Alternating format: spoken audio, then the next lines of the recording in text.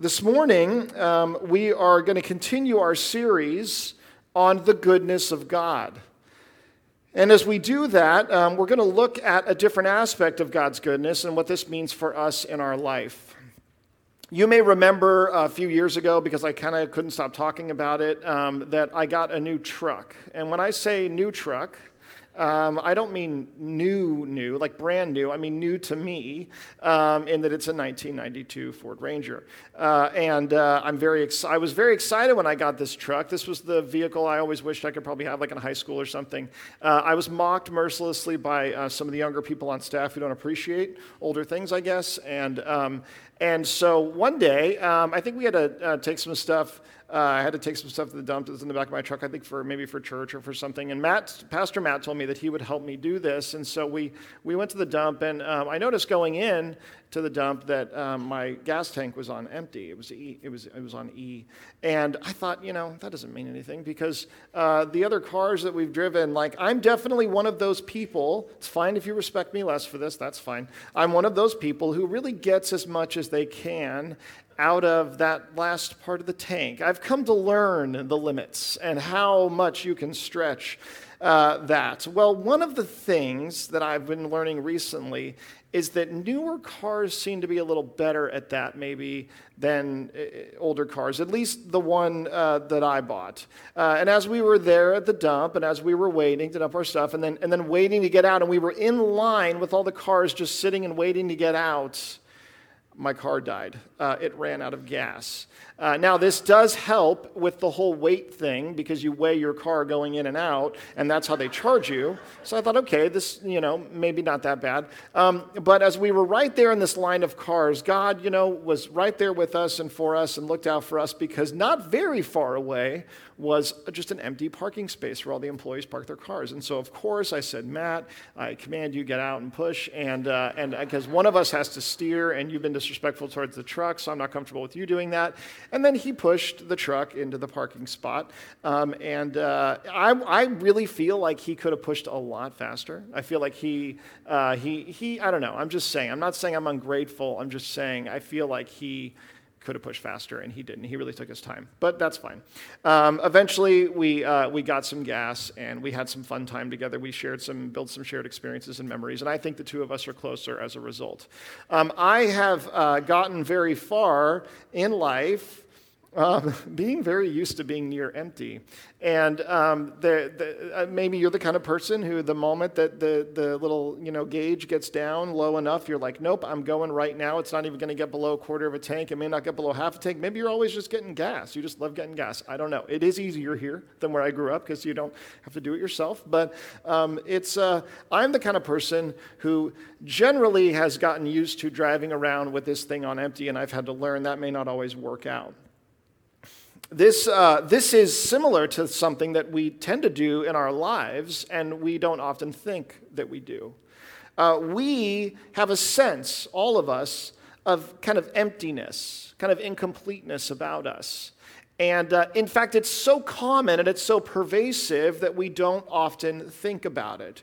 We are born, each and every one of us, with this sense that we're sort of incomplete, that we need something in order to actually be something one day. And as we're young, we're little kids, we just assume, I'll grow up, and that's when that will happen, right? At some point, when I become a grown-up, then I really become who I'm supposed to be.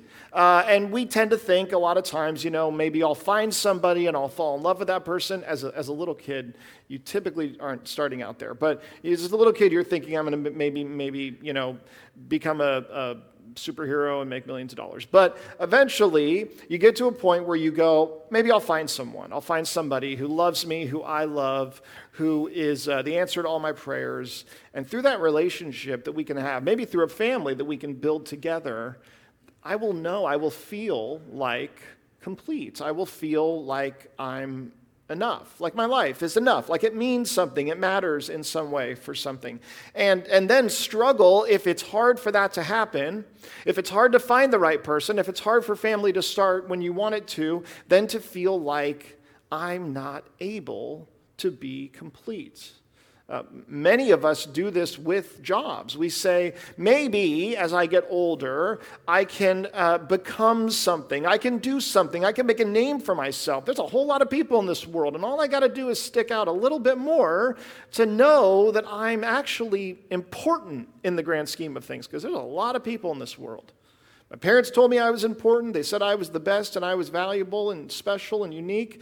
Well, I don't feel that way. So maybe if I'm able to actually accomplish something, do something that matters, that people notice, that people see, then I won't have to feel this sense of not being enough, of emptiness anymore. For many, maybe even most, it can be as simple as just get a job, buy a house, maybe get some land or something. Provide for my family, provide for each other, save enough money to be able to retire, to not have to worry about money. The idea, even a lot of young people have, is, man, would there ever be a time in my life when I wouldn't have to worry about not having enough money? Because it doesn't seem like that would be possible. You see, what we find as we go throughout our lives and we pursue these things and we invest ourselves in these things, most of us come to find, if we're honest, that as much as we long for these things to complete us, once we attain them, it's only a matter of time until we realize that they don't.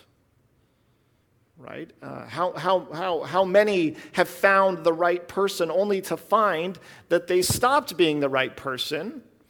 They changed, or they couldn't live up to the expectations we had for them. How many found, upon finally having a family, that sense of fulfillment and joy that you were hoping would come from that didn't quite come in the way that you thought? It didn't seem to feel like enough, even when you thought that it would.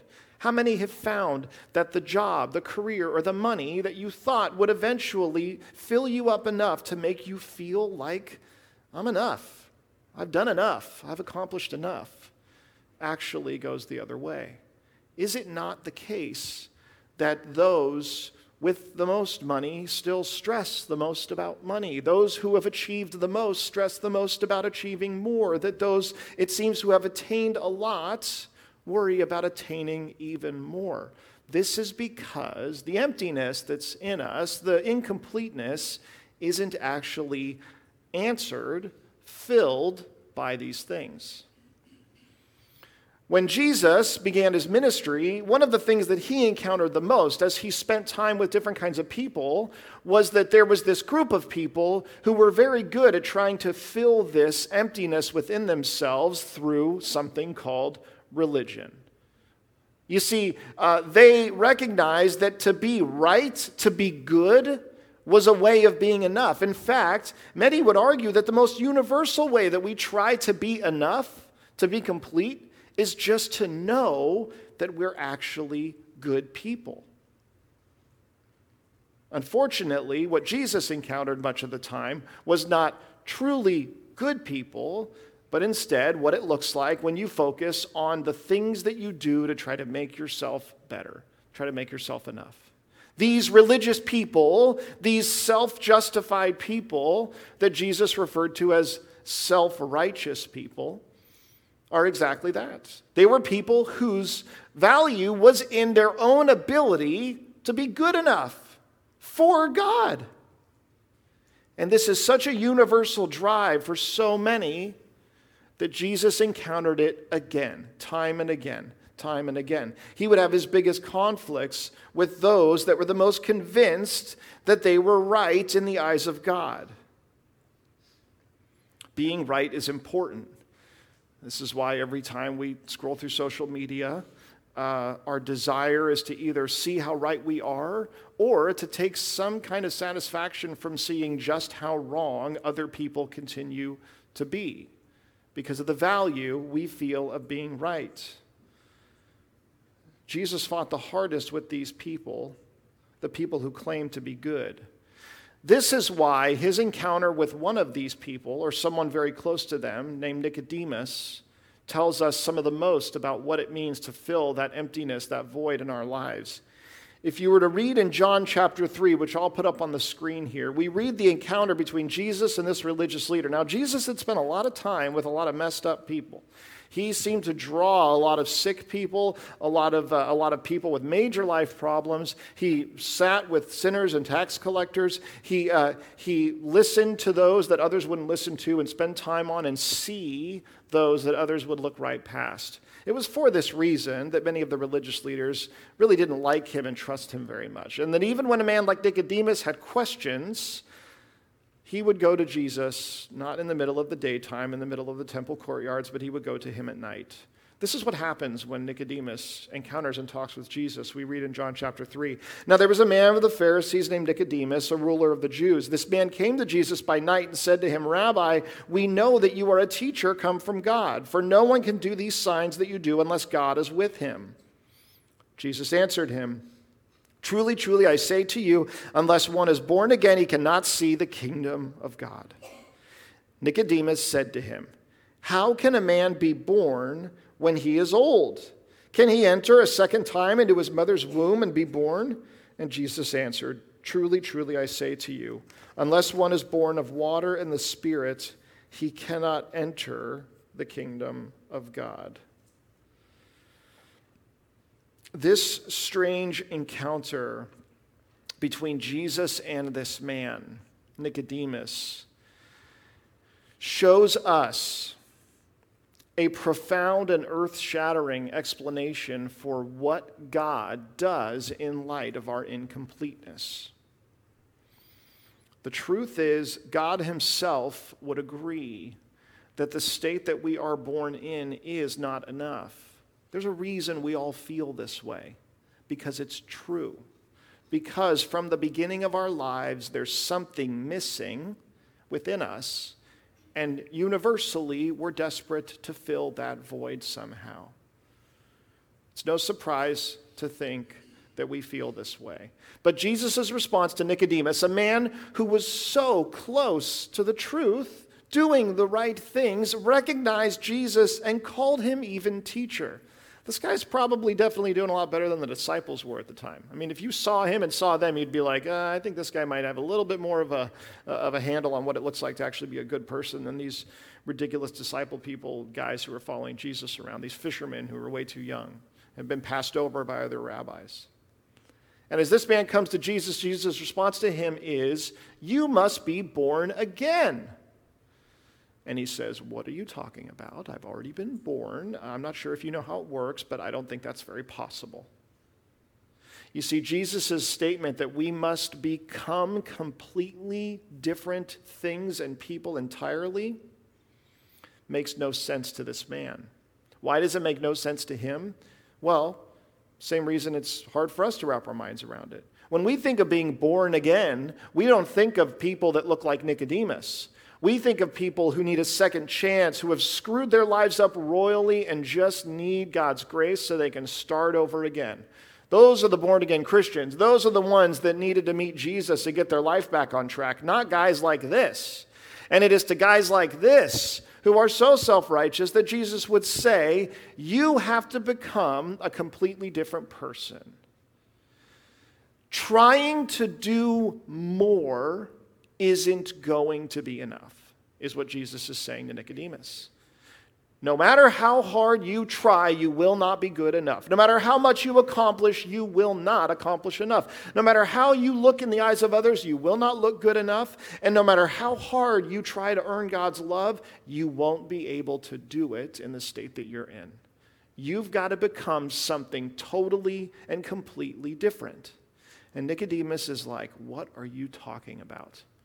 This same thing that Jesus is referring to in being born again is something Paul talks about as he writes to the early church. He writes in 2 Corinthians as he's trying to explain to the church, trying to explain to them as clearly as possible, this is what I'm talking about for how you guys have got to see yourselves if you're going to be in Christ. He says this to them, from now on, therefore, we regard no one according to the flesh, even though we once regarded Christ according to the flesh, we regard him thus no longer. Therefore, if anyone is in Christ, he is a new creation. The old has passed away, behold, the new has come. Paul's words to the church, to the Christians, is if you have been saved by Christ, you are not a better version of the person you were before. You are a completely new creation. We are, says Paul to the church, if we follow Jesus, we are new creations in Christ. And this is the best news that there is, the end. Amen. Amen. Anybody else want to say that? Amen. Amen. There you go. There you go. They're finally catching on, Jake. We are new creations. How hard is that for us? That is hard because we don't want to be new creations. We want to be better versions of what we were working on when we found Jesus.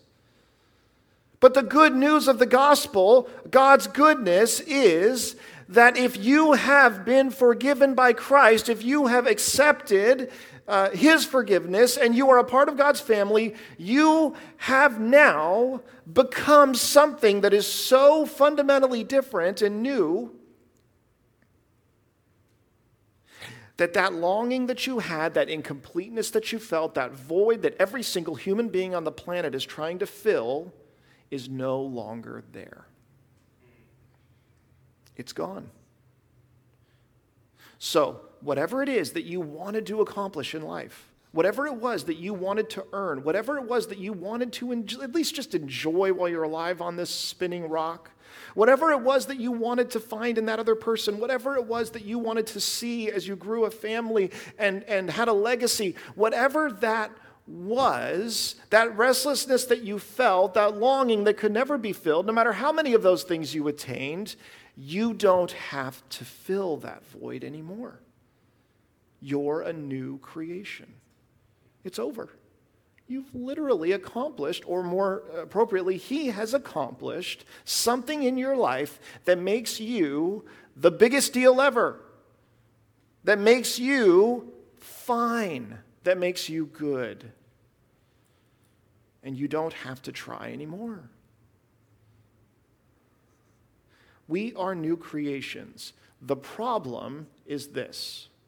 If you have accepted Christ, if you call yourself a Christian, if you have responded to the gospel, if you've been doing it for a long time, you probably feel like there's still something empty in there.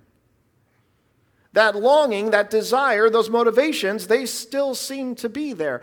I became a Christian when I was in high school and have still struggled to not pursue, or really in giving in continually to pursuing so many other things that a person who doesn't believe in Jesus would pursue in trying to fill that empty void. So how is that possible? How is it that I can be a new creation in Christ? The Bible tells me, and Paul argues with the church again and again, that I can be that new creation, that I could be completely fine and totally okay and at peace with God and feel that peace and live in that peace and enjoy that peace and enjoy the goodness of God in a profound way that is like impossible to even wrap our minds around, it seems, and yet still not feel that way. This is the state of so many. This is the struggle of so many. That this incredible thing has happened for us, to us, and yet somehow we don't feel that way. God is not just good in that He's more satisfying than anything else, like we talked about last week. God is so good because His transformation of us truly does fulfill us. It completes us. It remakes us in a way that nothing else ever could.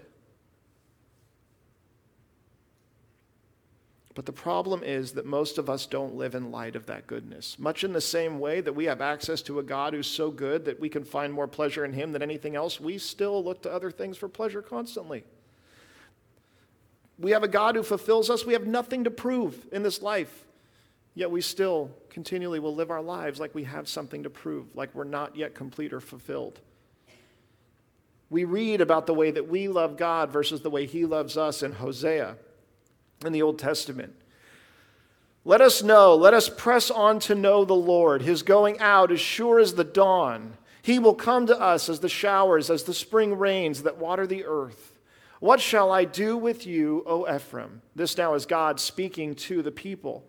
What shall I do with you, O Judah? Your love is like a morning cloud, like the dew that goes early away. Therefore I have hewn them by the prophets, I have slain them by the words of my mouth, and my judgment goes forth as the light. For I desire steadfast love and not sacrifice, the knowledge of God rather than burnt offerings. What we read about here is God's love is something that comes with abundance, enough, like the rains that water the earth. But our love is different. Our love towards God is this thing that it's there a lot, but it's fleeting. It's like a cloud of mist that burns away in the morning. We all know what that's like right now. It's like dew that dries up very, very quickly as soon as the heat of the sun rises. That we go, God, I love you, but then I'm living in light of that, and I'm living in light of your goodness, but then I'm not. And I am, but then I'm not. There's something about the way that we respond to God that it seems doesn't reflect the kind of love that he has for us, the kind of love that would make sense if we're truly changed. Well, the answer here is simple.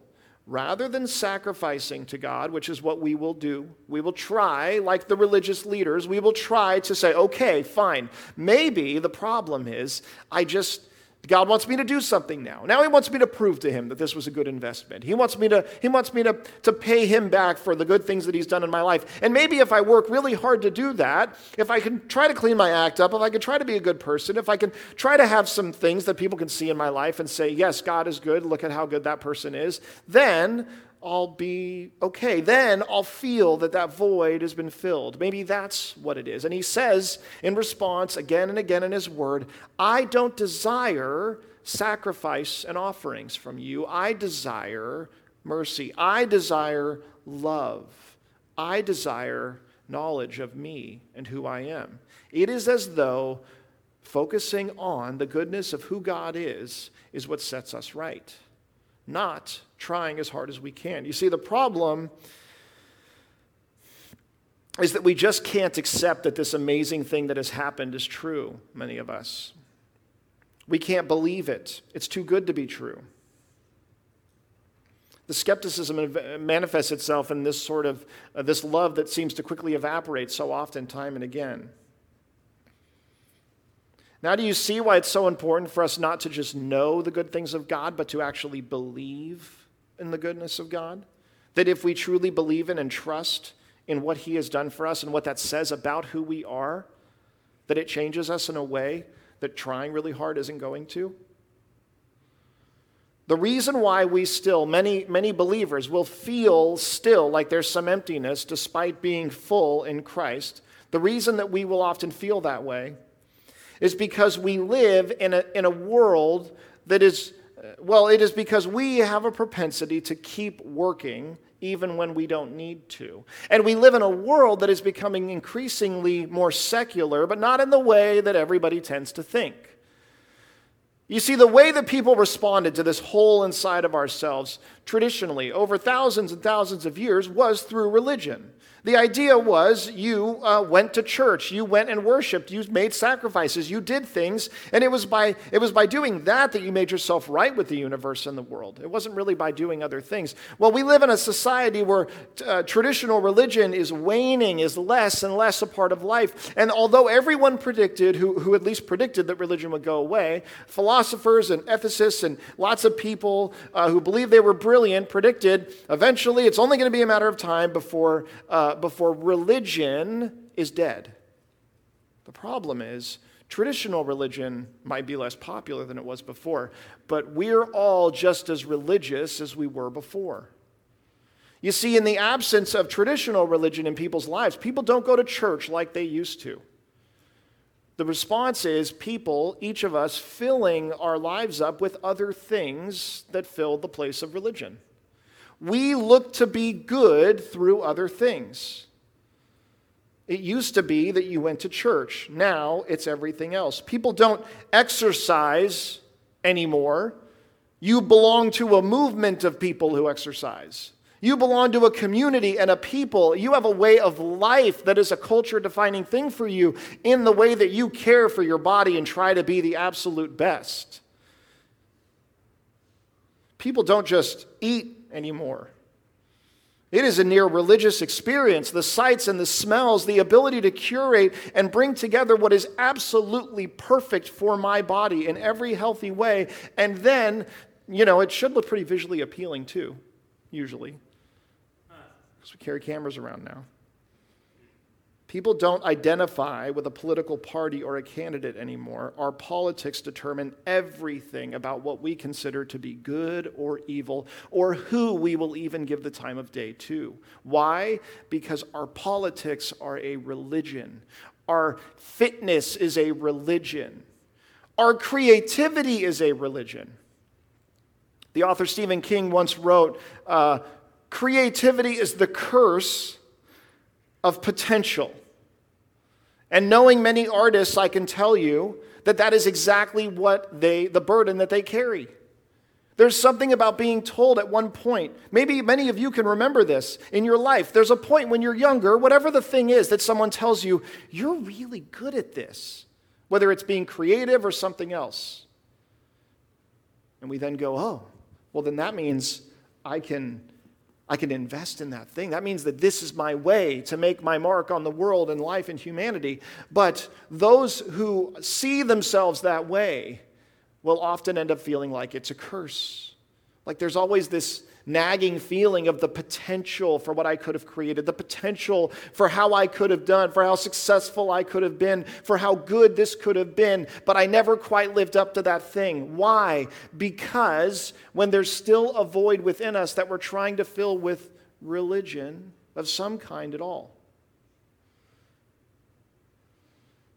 then we'll end up ruining all of those things. In the same way that if God isn't good enough for us to be satisfied in Him, we'll ruin all the other good things in our lives, making them into idols. That if God isn't good enough for us to be fulfilled by Him, then we'll ruin all the other good things in life, trying to make them our ambitions in the way that we validate ourselves. The reason why Paul said this, that we're a new creation, the reason why Paul emphasized this so much, because here's the point. The point is this. The good news is this. Now we are free, but most of us don't feel as free as we actually stand before God.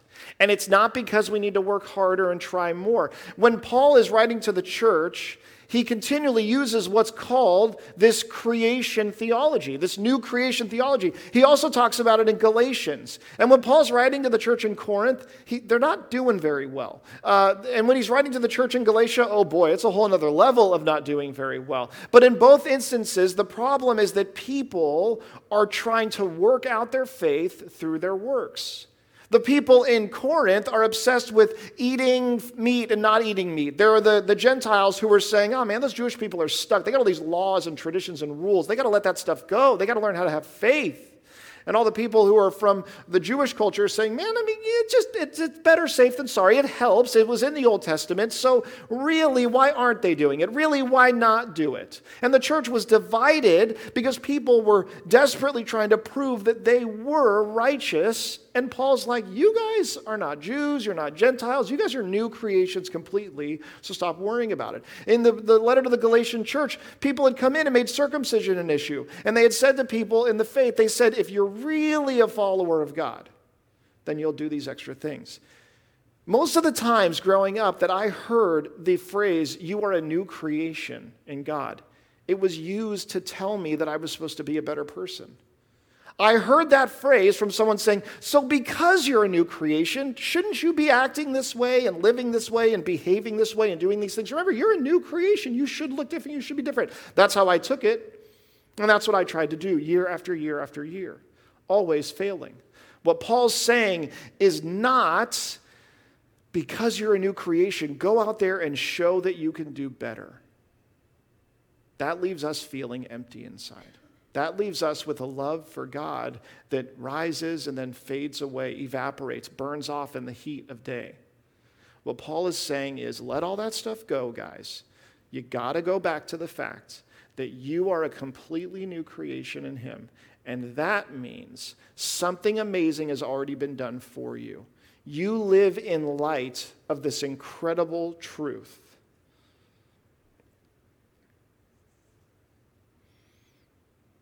We live in light of what's already been done for us, not what we can do moving forward.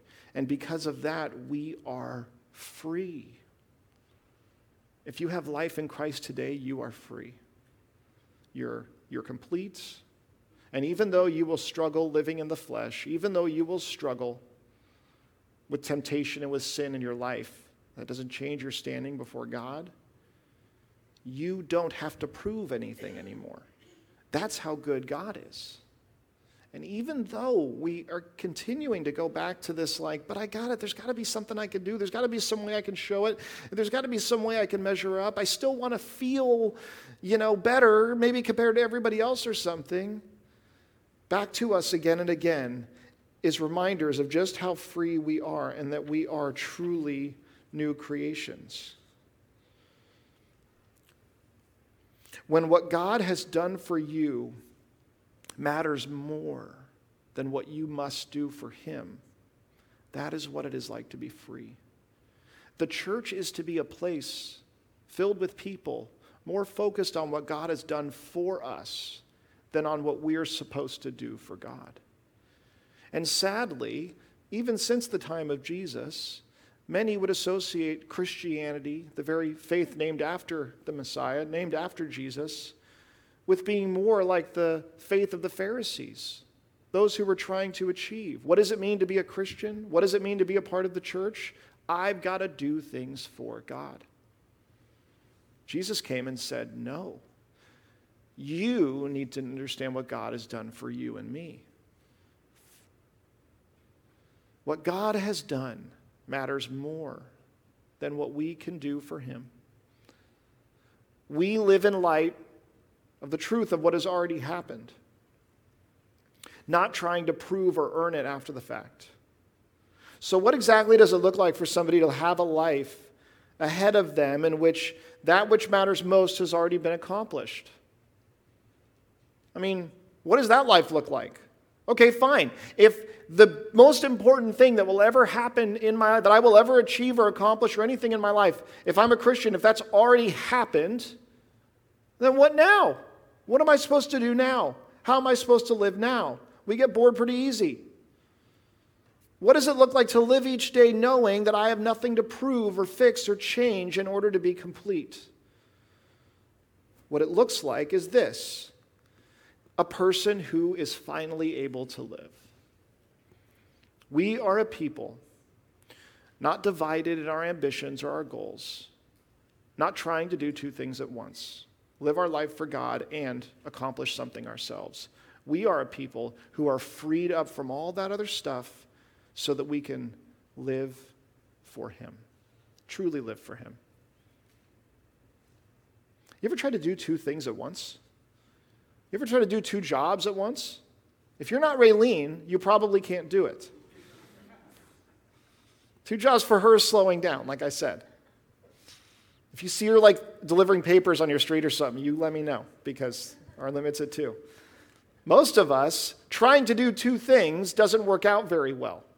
And we're so busy trying to accomplish something that we don't need to accomplish, that we can't really live in the way that God calls us to live, in the freedom of the gospel, and we can't really live for the gospel. What this looks like is a people who are able to be freed up from all that stuff that you might have to prove, and also all of the things in our life don't have to become potential threats to God, don't have to become potential competition for him because we're not proving anything through those things. You can just be a good parent. You can just be a faithful spouse. You can just work and take joy in your work rather than toil in it because of what you have to prove. You can just be a creative person. You don't have to be the most creative person. Whenever I show my son something on the internet, on social media, like a hippo eating a buffalo or a jaguar eating an alligator was the last one we saw, first thing he does, he's like, whoa, look at all the likes that got, right? The moment that he sees something, the first thing that his eye goes to, it's a jaguar eating an alligator. And he's like, ooh, yeah, and look at how many likes it got. I'm like, yeah, objectively, I think we can just agree this is pretty awesome. Well, yeah, but the likes agree, and that helps too, right? We are so wrapped up in the bigness that things have to be. And usually it's the most important things to us, that we're not free to truly enjoy those things and be those people. And that is what it means to trust that God is good. And what that also means is that there is no age limit on truly living our lives. You see, in a world in which you have to accomplish so much that we get burnt out and worn out and exhausted and depleted, and then we just say at a certain point, and now I'm done, I've accomplished these things, or man, I can't believe I thought I could accomplish those things. Man, those people are crazy. I'm done. I'm good. And then we just relax. That isn't the life of a person who is truly complete and living in God either. The life of one who knows what God has accomplished in them is filled with a hope for others to have the gospel. It's filled for a desire to live out their life for the glory of God. At any age, at any point, it never stops. It doesn't stop until you're looking at him face to face. What would it be like to actually be enough in Christ to be able to get up and live our lives from that place? Some of you today know how that feels. You're living in light of that. You know the freedom of that. Most probably struggle to. And if you're here today and you've heard about Jesus, you've heard about God, and you've been exhausting yourself by working and earning and trying to prove to him that you're one of his, stop. If you've given up and you've run away, and literally the only reason you're in this building right now is because it's cooler than outside, then he brought you in here so that you could hear, don't run away, don't give up, don't go away. It's not that you weren't good enough or that you couldn't try hard enough or that you had something to prove that you haven't proved yet. It's that he wants you to know that he has done the work. You need trust in him enough to believe that he's enough, that Christ is enough. That's a hard thing for most of us, but it's true. There is nothing better that we can do as we worship God now than to simply reflect on the fact that he has paid the price for our sins. He has done enough to make us into new creations and to just worship him as we live in the freedom of that.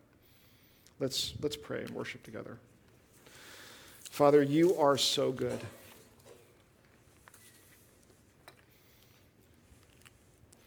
Father, I pray that if there's anyone here this morning who has been around you, who is familiar with you, who has tried hard to earn your love and approval, who has tried hard to show through self-righteousness that they are truly one of the good ones so that they don't have to feel empty and like a failure and incomplete anymore, God, I pray that you would show them the truth of how big you are and what you've done for them, Lord. For those who are, if there's anyone here today who has fled from you, run from you, and long since given up on trying to prove anything because of how bad they see themselves, Lord, would you show them the same thing?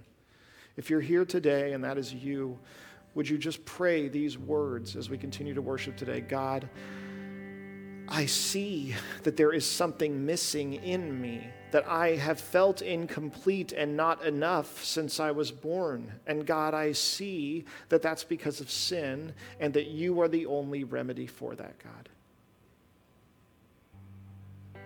God, would you forgive me for my sins, for the efforts and the anxieties and the ways that I've tried to do this myself. And God, would you make me into a new creation? Father, would you be glorified as we worship you and lift up our voices to sing, a people who have been made into something new, something totally different from what we were before. Not a group of people who boast that we are better than we were before, that we are better versions of ourselves, but God, we are a new creation in you, Lord. It's in your name that we pray. Amen. Amen.